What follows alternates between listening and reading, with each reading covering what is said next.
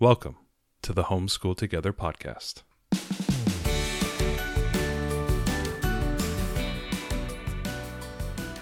Where one working mom and a stay-at-home dad help you navigate the nuts and bolts of the growing and dynamic world of homeschooling. With a focus on early learners, like me. All the ins and outs of building and maintaining your homeschool life. Homeschool. Find out tips and tricks to make things like this easier. I'm reading. And ultimately, enjoy educating your kids. And what's that last thing? Have fun together. Did I do good, Daddy? Yeah, you did, sweetie. Good job. Hello and welcome to Homeschool Together. Thanks so much for joining us. If you have a chance, head down into the show notes. Today's episode is going to have a whole bunch of links to various apps and other products that we may talk about. In today's episode, we are talking about creating a tablet-based learning platform. Now, today I'm going to be flying solo because my lovely wife is finishing up her last play. She's been stage managing a local production of Elf here in the local area. And she's going to be gassed when she comes home and she won't have any time. So I'm going to be flying solo with this episode. And it's a little bit more of a kind of a tech-oriented episode. But so let's get into it. Basically, we're going to be talking a little bit about how to build a tablet-based learning platform. So it's very likely in the next couple of weeks, your kids may be getting their first tablet. And we're coming up to the holiday season here. Or they may be given it to it by grandma or grandpa or whatnot. And you may want to think about, well, how can I start to take this tablet or some type of, whether it's an iPad or an Android tablet, and use this to my homeschooling benefit. I know a lot of us are a little anxious around including, screens and, not just phones, but also tablets and TV and whatnot, video gaming and the like, in our children's, lives, and not just our lives, but in our education and our homeschool. And, we can be apprehensive about it, but also we can say, well, if they are going to exist, which they do, and they are kind of ubiquitous, how can we, channel that, and how can we use that for good, for us to build essentially a resource that we can leverage at different times. And so today we're going to talk a lot about taking that tablet and turning it into kind of like a one-stop shop aid for the educator, but also for the student, and give them things that they may want to, pursue, whether it's learning or writing or art or music. How can we transform this device that we have a little bit of apprehension towards and actually use it towards the good? So the first thing we talk about is, tablets are everywhere. Tablets and iPads and iPhones and Android phones, they're kind of everywhere, and they come in all various sizes. And, even the phones are so large sometimes that, they could almost mimic a small tablet in their functionality because of the size of the screen, especially with a small child. It would look very large as a tablet would to us as adults. So we want to talk a little bit about, there's a wide range of free apps and low-cost applications that, enable certain functionality and enable certain capabilities. One thing that I love about tablets is that they are book-sized. So right there, if we can leverage our tablet into some type of reading device or some type of reading application, using reading applications to, drive literacy or, reading fluency that we talked about a couple weeks ago, bringing our curriculums into the tablet, they're built-in book-sized things. And that is something that's really, really powerful in the sense that you can store that device. You can store a lot of books in that device. You can take that device anywhere you go. A tablet can slide into, a purse or a backpack. It's really, really portable. So it's super powerful in that respect. One thing that we always do with tablets is we want to treat them as tools and not distractions. So for us and our choices, we kind of eliminate the idea of play on the tablet. Now we do have some games and some like art activities, and in some respects, some of the apps that we'll talk about today, they are playful. If you're like filming a movie with your minifig, your Lego minifigs, or if you're doing stop motion animation, or you're doing some art. I mean, in a sense, that is sort of play. But what we try not to do is like, okay, here's a movie, stare at the movie on the iPad or, play this video game while we go and do something. That's something that we avoid. And if you choose to do that in your homeschool and in your family, that's fine. That's just something we chose not to do. So we kind of focus on educational things and not use it as something that is a source of play. For example, my 3-year-old will very often get to watch YouTube videos at grandma's house. And that becomes a thing she wants to do all the time. And that's not really something that I would do. But I let it go. It's grandma. I let her have some fun with her. But that's like kind of an idea where like that 3-year-old gets kind of distracted and taken away from, the other possibilities that could be put onto the tablet or the iPhone in that circumstance. So we'll be talking a lot about Android and iPad devices. They're kind of ubiquitous. They're kind of like the same in a lot of respects. Some people will mince those words like, oh, Android does these things and iPad does these things. But essentially, they're the same thing. They're some type of computing device that has the ability to install applications on them, and they will then perform some action, whatever that might be. We will not talk about Microsoft Surfaces. So Surface is more like a PC. Now I know they have some like lower end versions of the Microsoft Surface, but they do function and act very much like essentially a regular computer. So we're not going to really talk about those as much because they can tend to get very expensive. And the whole idea with using a tablet as kind of a learning-based platform is you don't want to spend a lot of money doing that. And, very often you can get a refurbished iPad or even a new iPad for, $300 or $400, and a tablet can be as low as $200. And so that's very affordable, if you want to get into something like this. I think the Surfaces can be, they vary wildly based on, the capability that is put into them. So we won't talk too much about Surfaces. So for many people, if you want to choose an Android or an iPad, it comes down to basically, what is your family's familiarity? Like, for example, a lot of our family's predominantly an iPhone family. So we have an iPad, but we also have an Android tablet. And, I know my wife is a little apprehensive when she's using the Android tablet because it's a little foreign to her.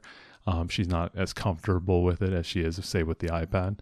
Your family may be Android users. And so Android's a very familiar platform for you. And that's something that you know how to use and know how to navigate around. And that's something that you want to continue through. And what's cool about it is a lot of times if you get into a certain ecosystem like Android or iOS, which would be the Apple products, there's a lot of compatibility across devices, whether it's like your phone to your tablet or your phone to your tablet to your iMac, your Mac. Same thing with the Android. So like your Androids will all communicate together. It's easy to share across them. A lot of times it'd be hard to cross. And steal like kind of a Ghostbusters theme is cross the streams. You end up having to use applications to share across like storage applications or whatnot if you're going from like an iPhone to an Android tablet or something of that nature. You may have to use a third-party application to kind of sync those two together. So do make those considerations, and a lot of times people will either be price or be the family familiarity based on what ecosystems you already use. Once you have your tablet chosen, you want to be able to figure out, a case, right? So that the biggest thing is you don't want a free floating tablet. You want to have a nice case with it, something that protects the screen, because the kids are going to be using this, and you want to make sure that there's not damage done to the screen, damage done to the iPad. It's going to be dropped. You want to make sure it has a nice, robust screen. And then the question is whether or not you want to have a keyboard involved in that as well. A lot of the kind of cases that come with tablets can come with a folding keyboard, a touch pen if you want to have an active or passive stylus. We'll talk a little bit more about that in a few minutes. By incorporating a keyboard and a stylus, it essentially can turn your tablet into a kind of a almost simple laptop, like a kind of a rudimentary laptop where the student can type and they can draw or they can write, take notes, annotate documents, whatever it might be.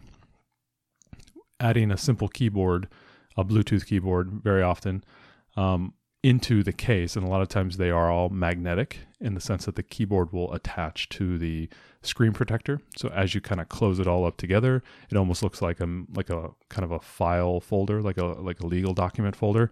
That's what ours looks like, and it has this flap that comes across. and kind of protects it and keeps it all together. And actually has the keyboard in there as well as storage for the stylus. When you have all those together, you've essentially built out a simple little laptop. And, for example, the tablet that we use for my daughter is just a simple Android tablet we got on sale for like $200 or something of that nature. Got a Bluetooth keyboard for $30 and got a case for $20. So we were out the door with styluses, keyboard, case for under $300. And essentially we turned this into a low-end laptop that can perform a lot of actions using free and low-cost apps. So that's basically kind of the gist of the tablets. So the first thing is when you're starting to think about the tablet is, well, how do you want to use this as the educator? So we, as I said before, we tend to use this as our choice to not have that many games, if any, on the tablet. And we treat the device as a learning vehicle, not a toy. So that limits our choices on what we put into the tablet, specifically for our needs, but also for our daughter's needs and for both kids. And so our 3-year-old is actually starting to use the tablet as well as kind of a learning tool, learning platform. So it's actually going to be used by both daughters. I believe going forward, maybe in the next few years, we will have 2 tablets. We'll have one for our youngest and one for the oldest so that they can have their own devices to work on and work from. And be able to personalize and consider it their own and put their own apps in there. Maybe they'll have the different interests that we don't want to have, one app here and one app there. And it's hard to share sometimes, especially when the little one wants to do Khan Academy and the older one wants to do her audiobooks. It can be a lot of friction there. So getting a second one for our youngest when she gets a couple of years older, I think will be the path we end up choosing. But for the educator, managing the tablet across both kids is a consideration that you'll want to have, and maybe you want to get 2. The first thing is what I like about it is that there's no need for binders or printouts. A lot of times we've been talking about curriculums or curriculum choices that tend to be digital. And so if you're following along that curriculum, you don't need to print anything out. You can store that in, say, a cloud tool, and we'll talk a little bit about that, like cloud storage tool. Be able to have your curriculum right there for you on demand, wherever you want to go. That curriculum could be, say like Build Your Library, but it also could be like a digital version of your Explode the Code or digital version of your Math Mammoth, whatever it might be. You may have a digital version of your curriculum that you'll have readily available that you can either print from. So if you wanted to print from your iPad or print from your tablet, your Android tablet, or annotate those documents directly and have your student be able to, write and solve problems or do reading exercises or read short stories, whatever that might be, they can do that from the tablet. This is also useful if you tend to be a mobile family, like a very active family, a family on the go, maybe you have multiple children. This is a way for you to fill in the gaps where time may be stressful. When we talked about, we had a number of episodes about, homeschooling on the go and homeschooling, doing hybrid schooling where you have lots of activities and you're doing a lot of things, whatever those things might be. I'm running into a lot of that now where, I have both these classes that I'm doing with my oldest, and then I'm trying to do Build Your Blossom and Root with my youngest, and having all those resources together is a challenge. And, having the time to sit down and do those activities when I'm running back and forth from school or going to and from preschool or going to, dance class or whatever that might be. If you happen to be a family on the go and you're active, that may be something that you need to do and maybe think about is maybe incorporating, your learning and your homeschooling into your tablet, whatever it might be. And that's the other thing, and just like a side that I'd like to say is that you don't have to go whole hog where everything is done on the tablet. You can have, there's a gray zone from just using it to help augment that free time or those kind of moments where you might need to, say you're at swimming practice and you need to do some math work with your other daughter or your son. Maybe you use the tablet as that means. Then you can go all the way to the other side of the house where you might be completely on the tablet because that's the best way to go. So you can kind of see the pendulum there and try to figure out what works best for you. I would always say kind of ease into something like that, maybe see where the tablet can fill in some gaps or some additional learning that maybe you find that it's missing or is more of a challenge for you. And then use that during certain times, like as if you were in sports or whatnot, and then see if you can grow from there. The next thing is that I love how the tablets can leverage these planning tools. And so Ariel and I have talked about using Trello. We've also begun to use another tool called Notion. And between those two tools, if you do a lot of digital planning for your homeschool, especially if you have multiple children or you're a very active family and you want to do kind of digital planning for your homeschool, what's wonderful is these tablets support all of these tools.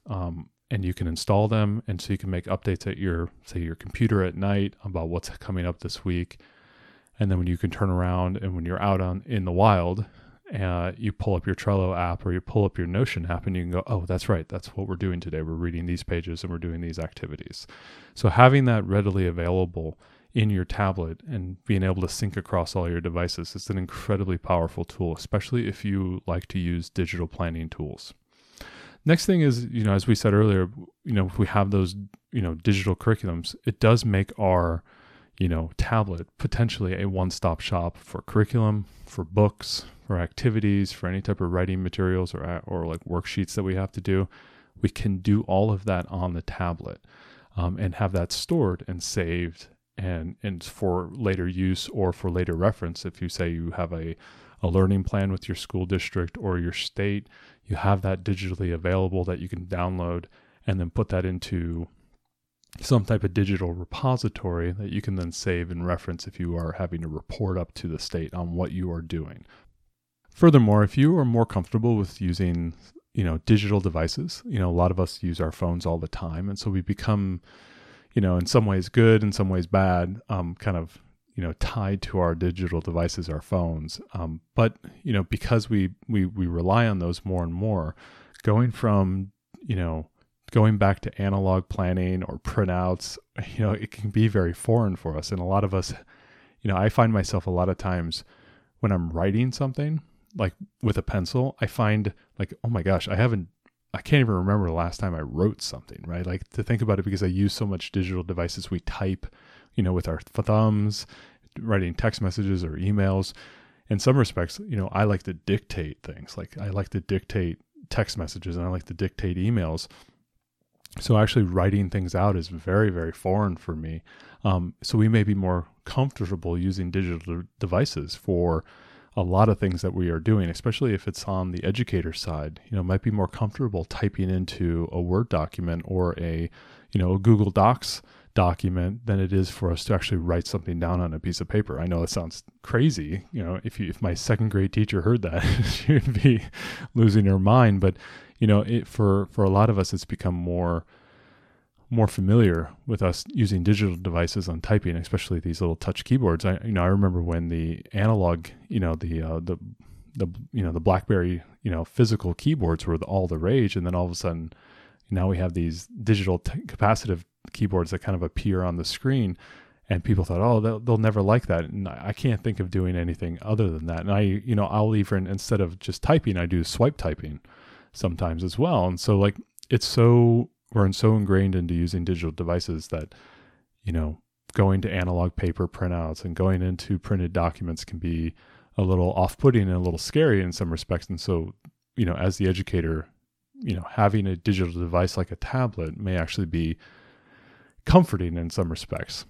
Additionally, if you have a tablet available, if you're having to answer questions or your student has, or your learner has some type of question that comes up, having that tablet readily available is really nice to like pull up some media, like if they have an interest real fast, if they have a question about something or they want to know how something works, or they don't understand something, having that tablet there for you to have access to the web, have access to search, have access to videos is a really powerful tool for you as an educator, so that there's no gap.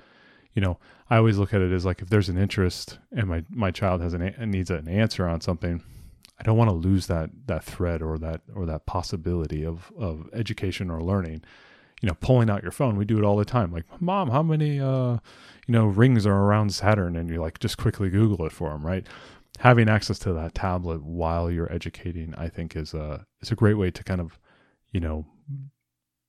enable learning in those like sharp moments where you definitely don't know how, you definitely don't know those answers. I always like to have some device there. Yeah, we always have our phone, but maybe our phone, it's being charged, or it's, in our purse or in our bag. Having that tablet there and answering those questions real quick, especially if you're doing something on the tablet, you can just pause, hop into the, the Facebook app or Wikipedia app, and you can quickly go ahead and answer those questions. So let's talk a little bit about apps for the educator. So I'm just going to go through a couple here. This is not an exhaustive list, and we would love to hear what you guys use, any type of apps you have, because the funny thing is that there's millions of apps, right? And it's hard to list everything, for every single app. And we all have our little pet apps that nobody's ever heard of that we use all the time. And then there's apps that we've tried that are just like, I don't know if that works for me. But so feel free to put them in the comments or on the Facebook page, and feel free to share. I think we'll go ahead and post a post on Facebook, on the Facebook group. And if you're on YouTube, feel free to just make comments below and just make your recommendation to help other people make, because a lot of times I find apps that I end up using and falling in love with, are not things that I searched for. They're things that people recommended. So the first thing we talked a little bit about it is the planning tools. So Trello and things like Trello, Notion.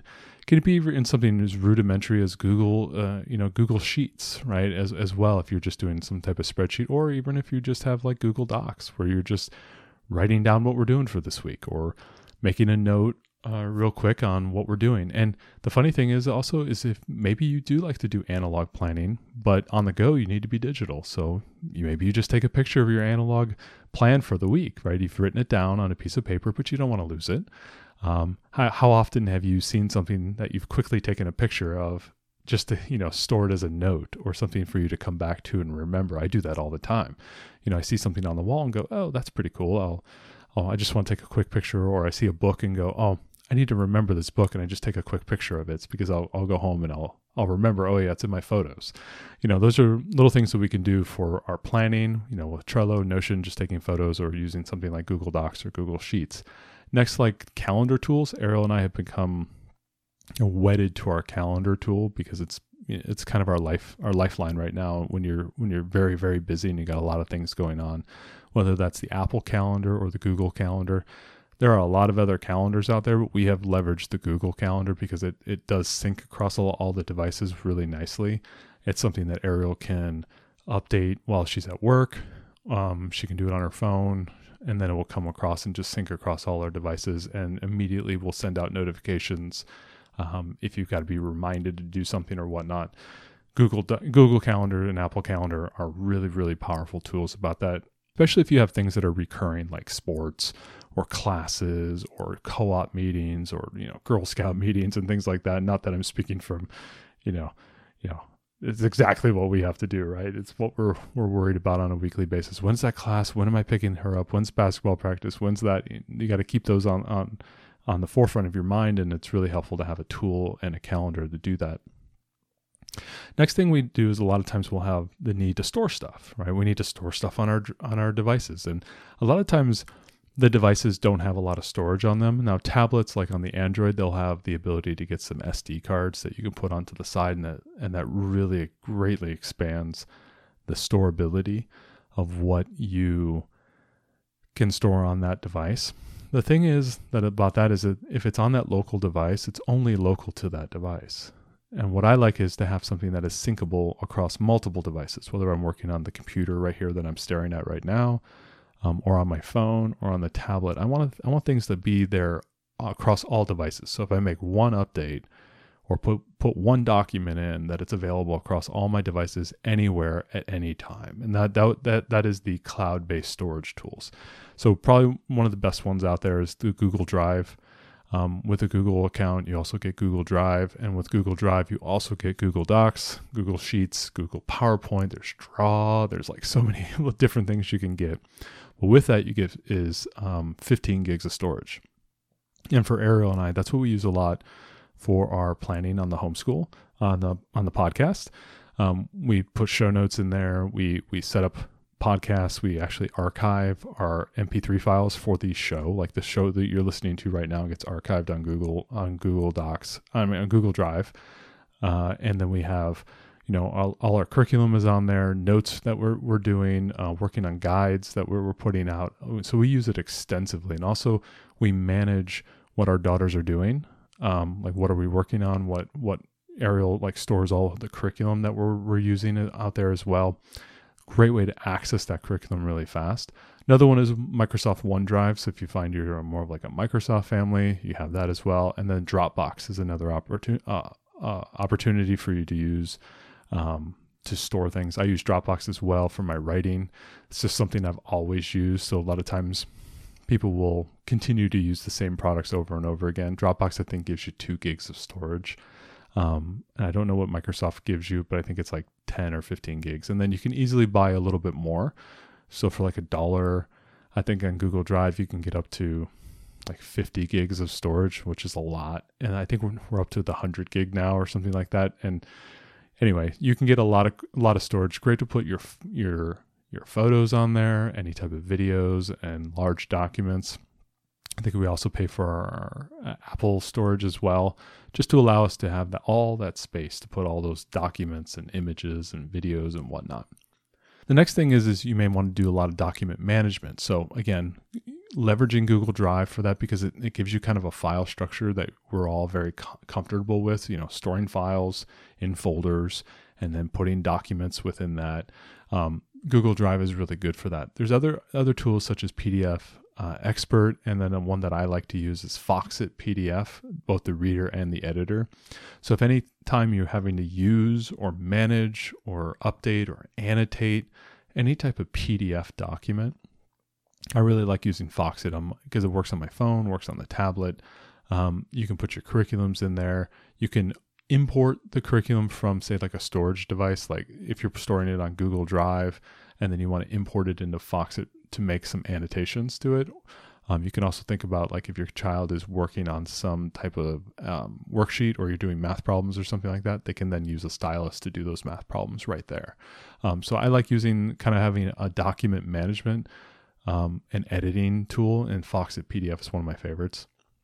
Next thing is if you're doing any type of reading applications. So stepping, beyond just managing your curriculum, you may also need to read to your children, and it's really, really cool to have applications on the tablet where you can have digital versions of books.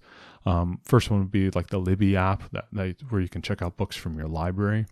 A lot of the books, they do have a lot of children's books out there. So if we're doing early reader books, or if we're doing books for whatever curriculum that we're using, the Libby app will allow you to check those books out and you can read them digitally on your tablet.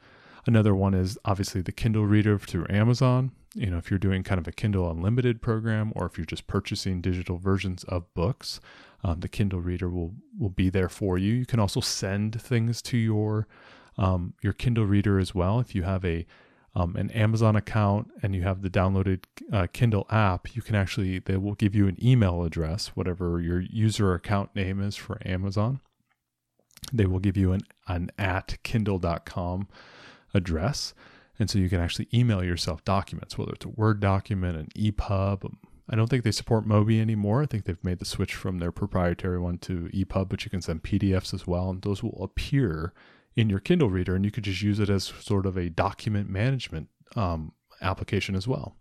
A couple other ones, Full Reader, and one that I like to use is Blue Fire Reader.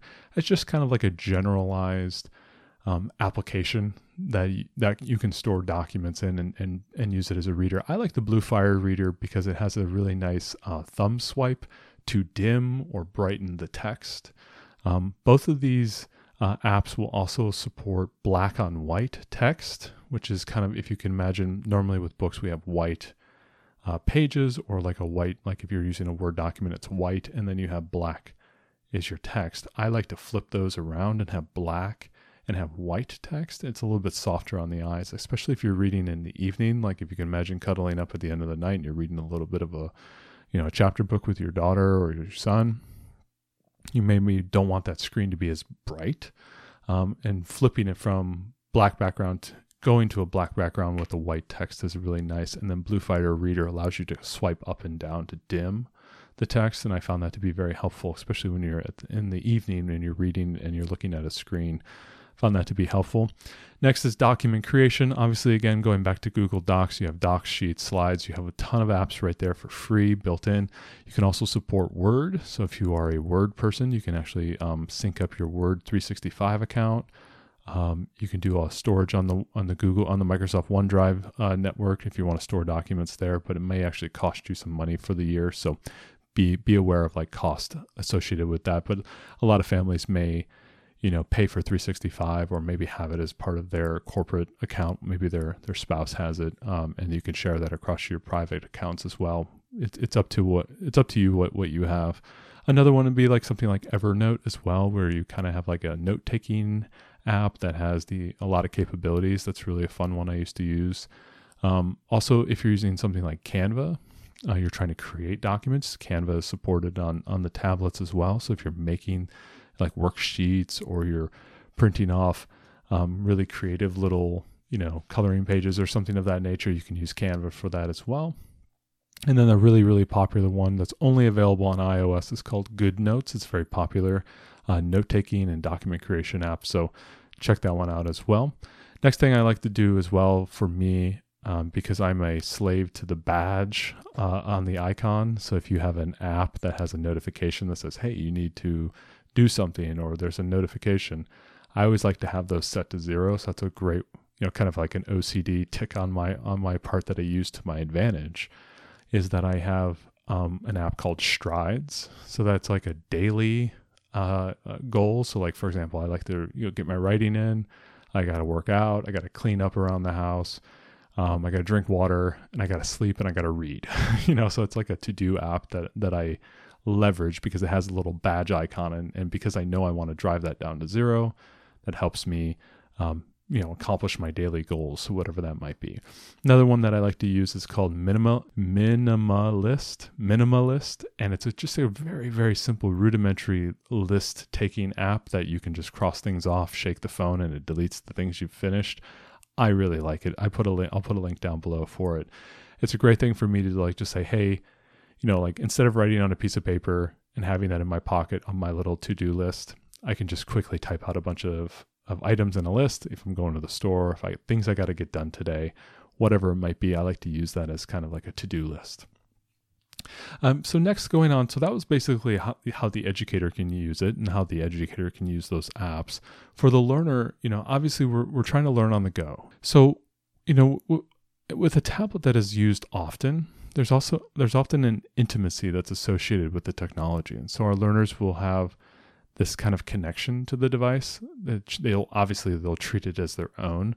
But to have the device be a center of their education, it can actually, the tablet will be a source of inspiration or connection with their education, and they'll associate their education with the tablet. So if you're trying to build in sort of this educational aspect, the tablet may become a source of association with education. So you want to try to make that experience positive, as opposed to like a detrimental experience where they're you're in trouble, you can't use your tablet. Well, if you use your tablet as sort of a educational device, it will be hard to use that as, if they're doing something wrong or they're not paying attention or whatnot. It's hard to take that away from them because you are using that as part of their education. So you may want to keep that in mind when you're using the tablet for their education, especially if you're putting on things on the tablet that maybe are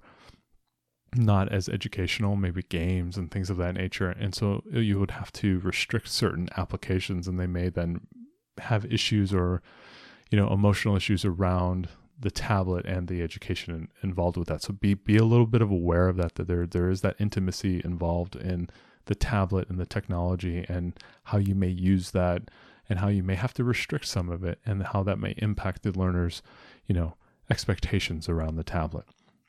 Another thing, learners often lose things. So, we've always heard the story of like the lost papers, the school pages, these are pages 1, 2, and 5. Well, where are 3 and 4? It's like, be aware that they may lose the tablet, and that is something we want to make sure that they understand right up front, that this is a costly thing, but also this is a benefiting thing, right? Like, I don't have these loose pieces of paper that I can lose, and everything is on the tablet right there for you to work on. So, there are some pros and cons when using these tablets for the learners.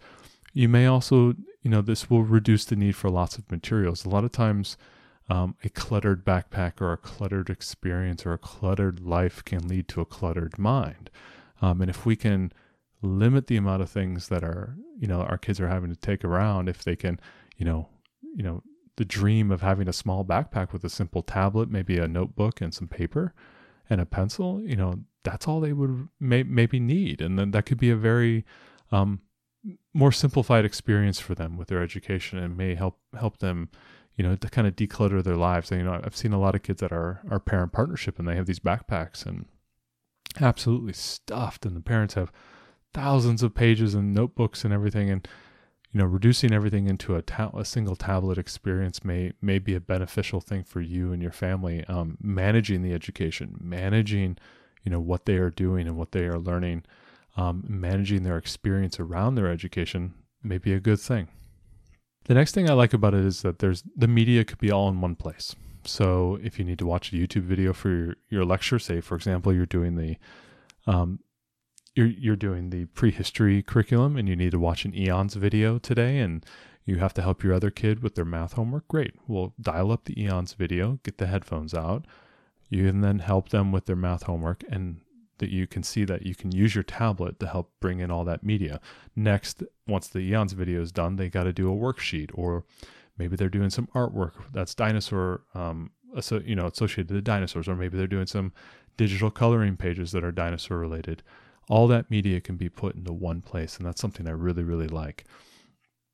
Furthermore, one of the things, we're always afraid of screens, but we do know that the digital world will be the future for our children, especially if they go into tech or in some type of, business world. They're going to be typing, they're going to be using computers, they're going to have to navigate applications, they're going to have to find information digitally, and they need to be comfortable with that. They need to have those skills. And it's hard for us to want to restrict that when we know that is so important, because it's part of our daily lives. I mean, I couldn't do my job, when I worked without my computer, and I know Ariel can't do it either. And it's such an integral piece of what we do on a day-to-day basis, both our phones, because a lot of us in the corporate world, we got to answer emails, and we got our phones to, we'll have a corporate phone or something like that, or we'll have Teams on our phone, and we got to, update a quick message to our coworkers.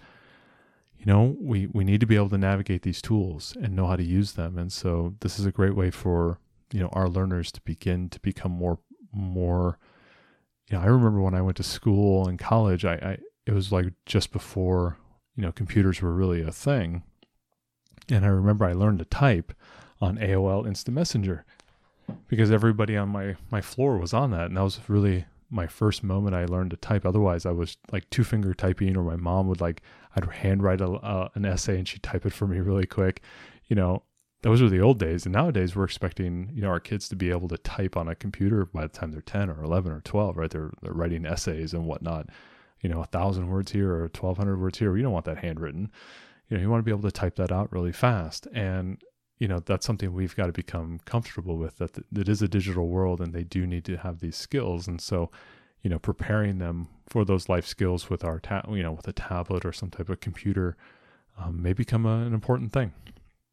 So let's talk a little bit about some apps for the learner. So it'll be a little bit different. There'll be some overlap with what we do for the educator, but, there'll be some apps that are obviously very different for the learner. Starting out, obviously the cloud storage thing as well. We started with the educator, same thing for the learner as well.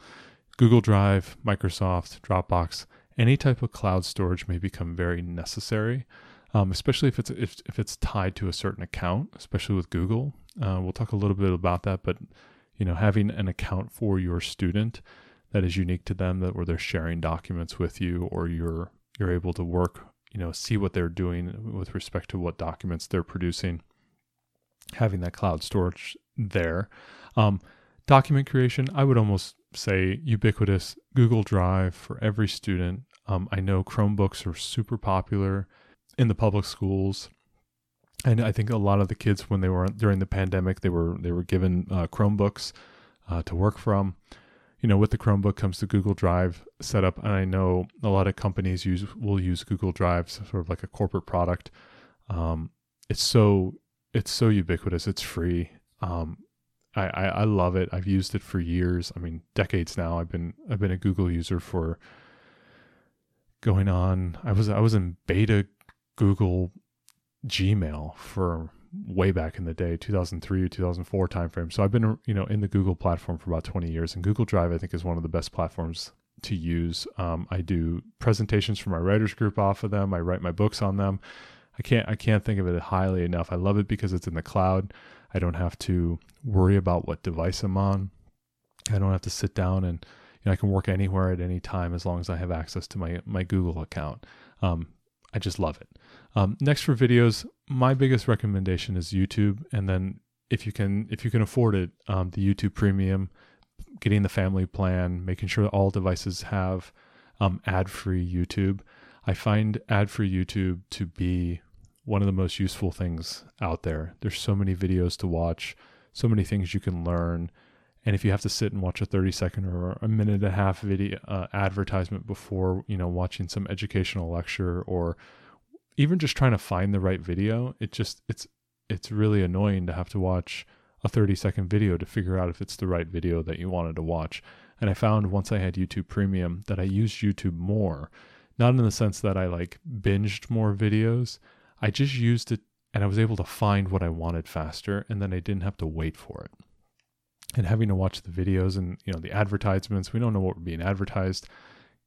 You don't want your kids sitting there staring at, advertising videos just to watch, some video on how it's made, the Discovery Channel show on, how do they make basketballs, and you have to watch a 30-second ad about, I don't know, some digital product or something like that. And you're just like, well, you shouldn't have to do that. So YouTube Premium, I always find to be very, very, very useful. Also, you can listen to videos with the screen off, and you can also download videos to a local device, which I find to be a very, very nice feature, especially if it's like music, or if it's I like to use ambient music while I'm working, or if I have a lecture that I want to watch, I want to watch the Brandon Saracen video about the writing that he gave at BYU, and I can download one of those videos and I can listen to that anywhere. So I don't have to worry about using my wireless data to download a YouTube video. I have it downloaded locally on my phone. Those are some really nice features that come with YouTube Premium. Beyond that, so there's some basic education videos apps that we use, and I'd love to know what you guys use. We obviously use Khan Academy Kids. There's also Khan Academy. I think those are super powerful apps, just generalized educational apps that anyone can use. I really like them. If you're doing any type of language, obviously Duolingo, and there's a bunch of others out there, but if you're trying to learn a language, those are really nice apps. You can imagine having those already preloaded on the tablet. Also, spatial learning. I love Google Earth. I love Google Maps.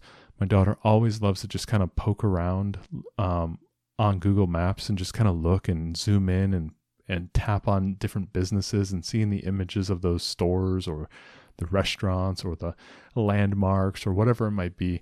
Just giving them that time to kind of explore the world digitally, I found to be really, really helpful. So having maps in Google Earth, and especially if you guys are talking about something, it could be anything from, where did Napoleon lose at Waterloo? It's like, okay, well, let's go zoom in on where that is. Or, where's the Strait of Magellan in South America? And okay, let's go find it. And let's zoom in, or let's zoom in on Mount Everest and find the tallest, mountain in the world, or, Mauna Loa is erupting. And let's look at the lava flow patterns from Google Earth or Google Maps. So those are really, really cool things you can do with your learner that may spark additional interest. So Google Maps and Google Earth, I think, are very, very, very important.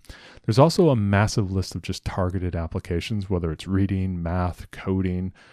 There's millions of them, and everybody has their recommendations. So that's where I would love for you guys to put your recommendations for the targeted learning apps, and put those into the comments and put them on Facebook. We'd love to hear what you guys are using.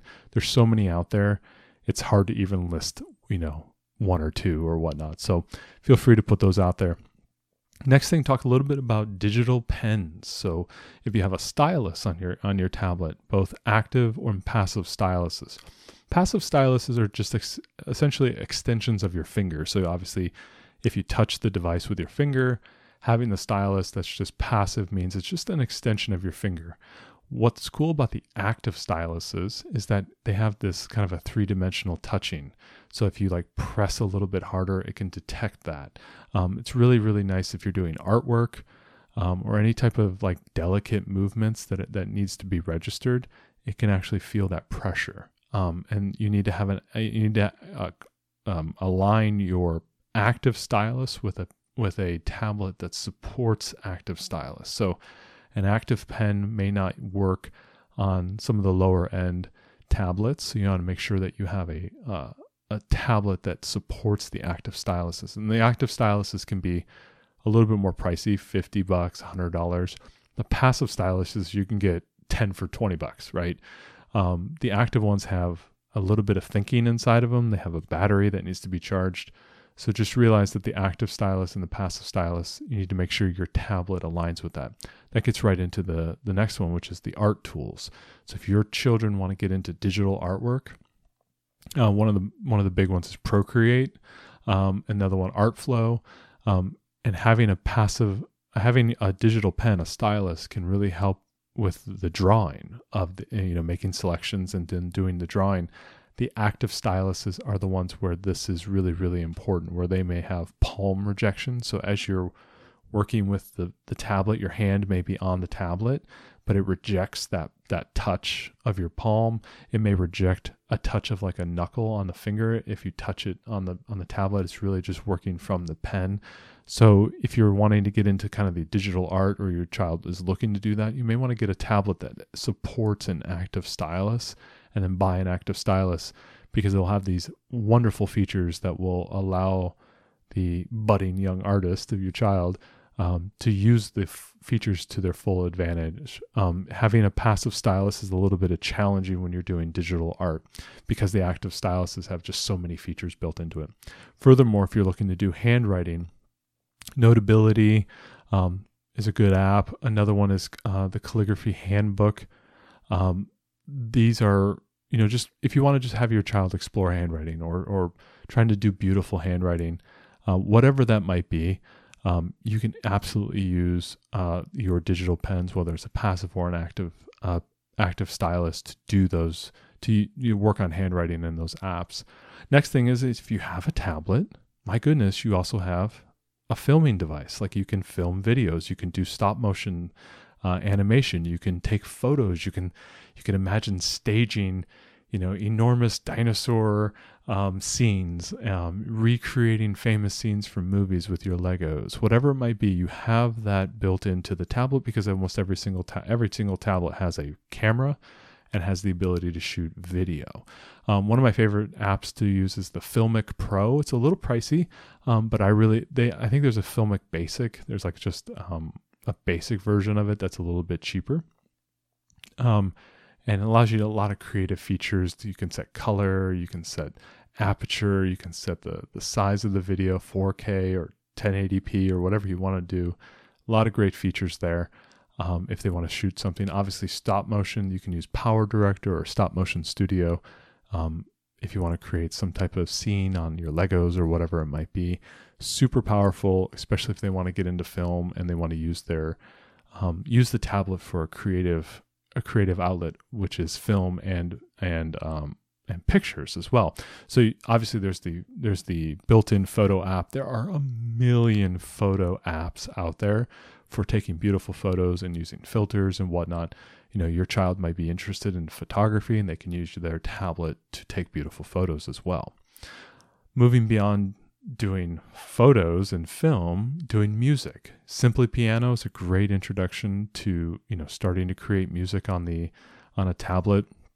Mood Scraper is a cool one where if you want to do like ambient music, your kid may just want to sit there and make some music and play on the piano. They can do that on their tablet. I really like that. And especially if they want to learn how to play music and want to learn how to, write and play and learn and understand how music theory is applied, using a tablet to do that is really, really nice.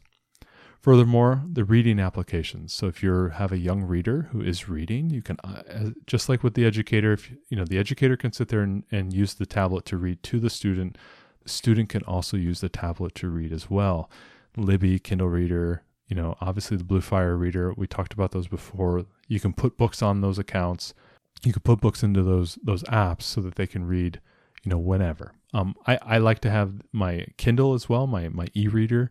But I do find myself, I read on my iPhone, I read on a tablet. It's become I always thought I would never do it, but I actually do. And reading on a digital device is actually very easy. It's kind of my preferred method now of using my phone or my e-reader to read books. I rarely open books.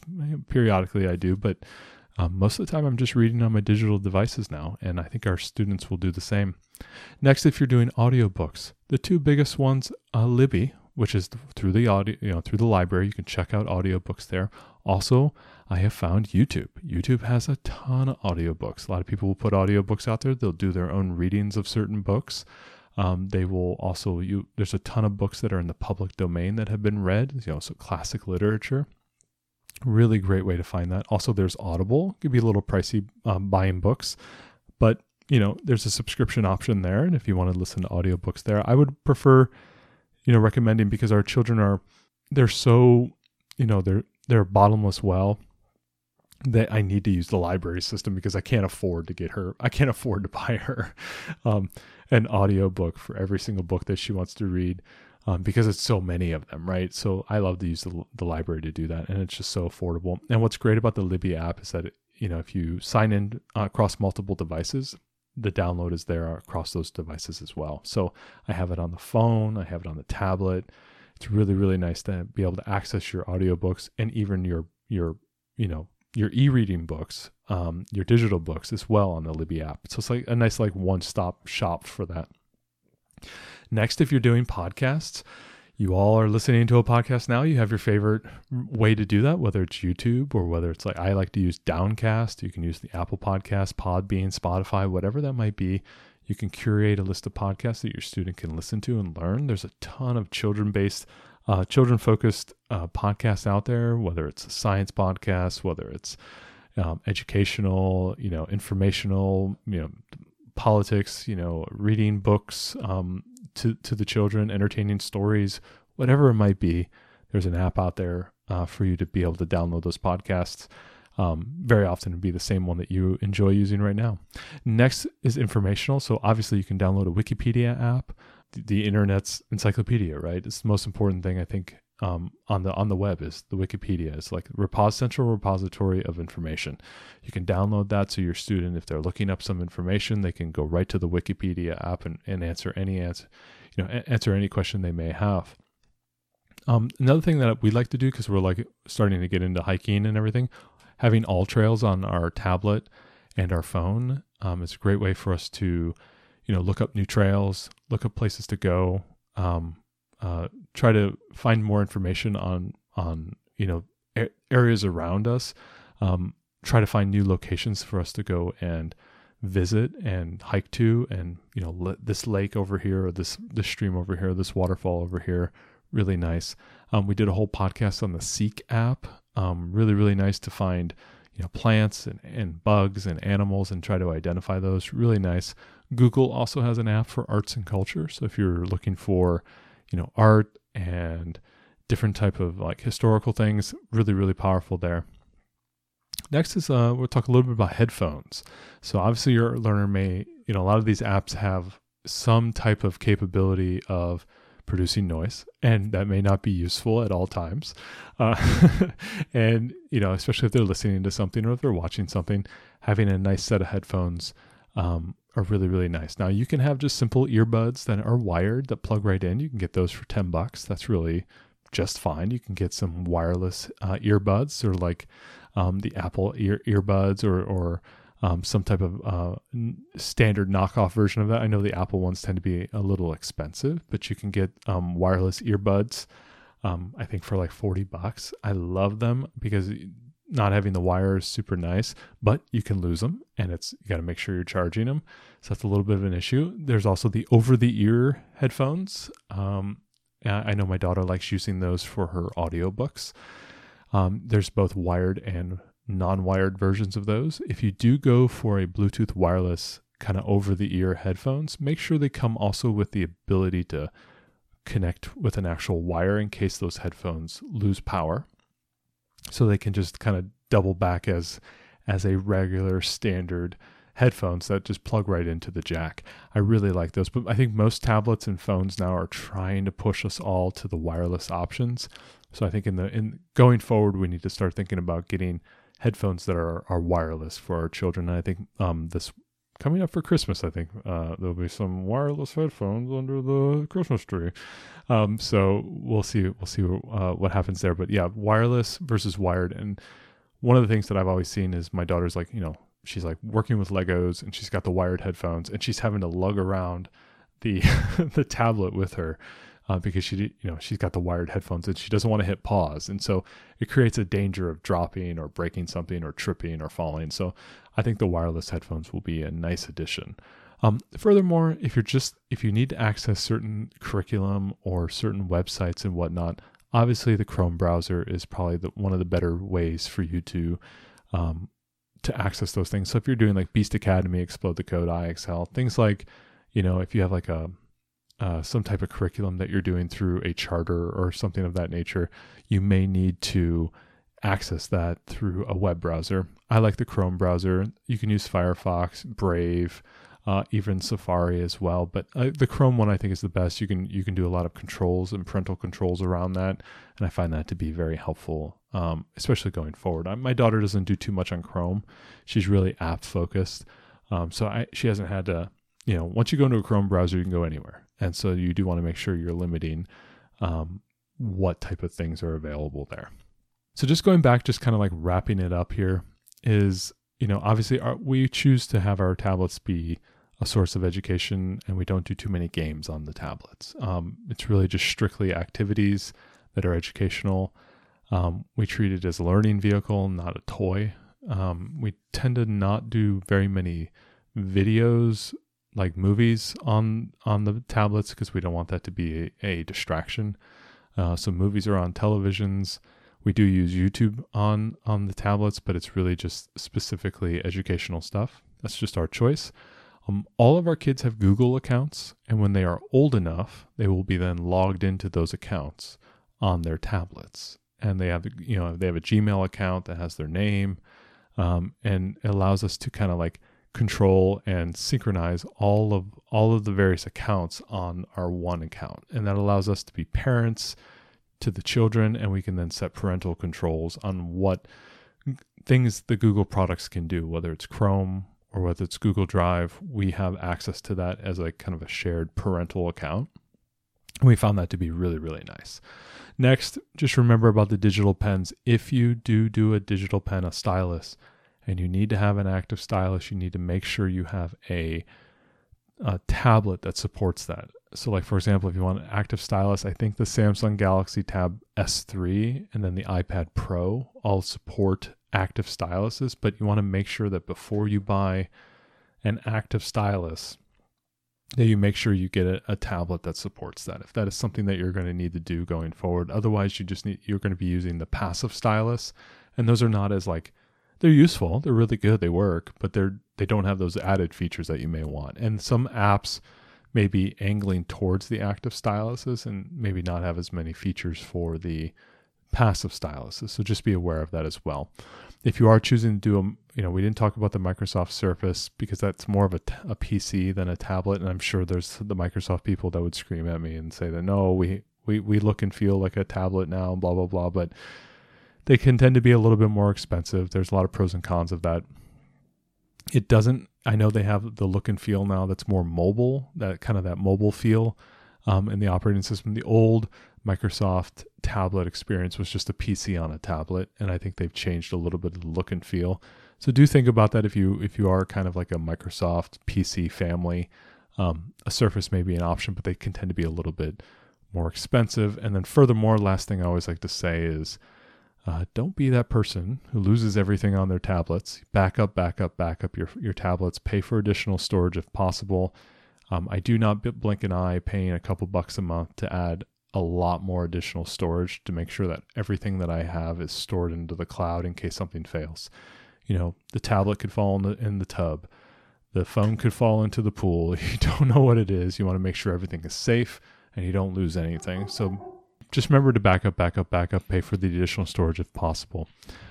It does make sure you back up all your app content as well. A lot of times that is an option that you need to enable and to turn on. So if you're storing something or if you're doing something in a certain app, make sure you have that stored as a backup in case something were to, catastrophically fail, that you can then restore that content as well. Whether it's images or documents, make sure you have that feature enabled as well.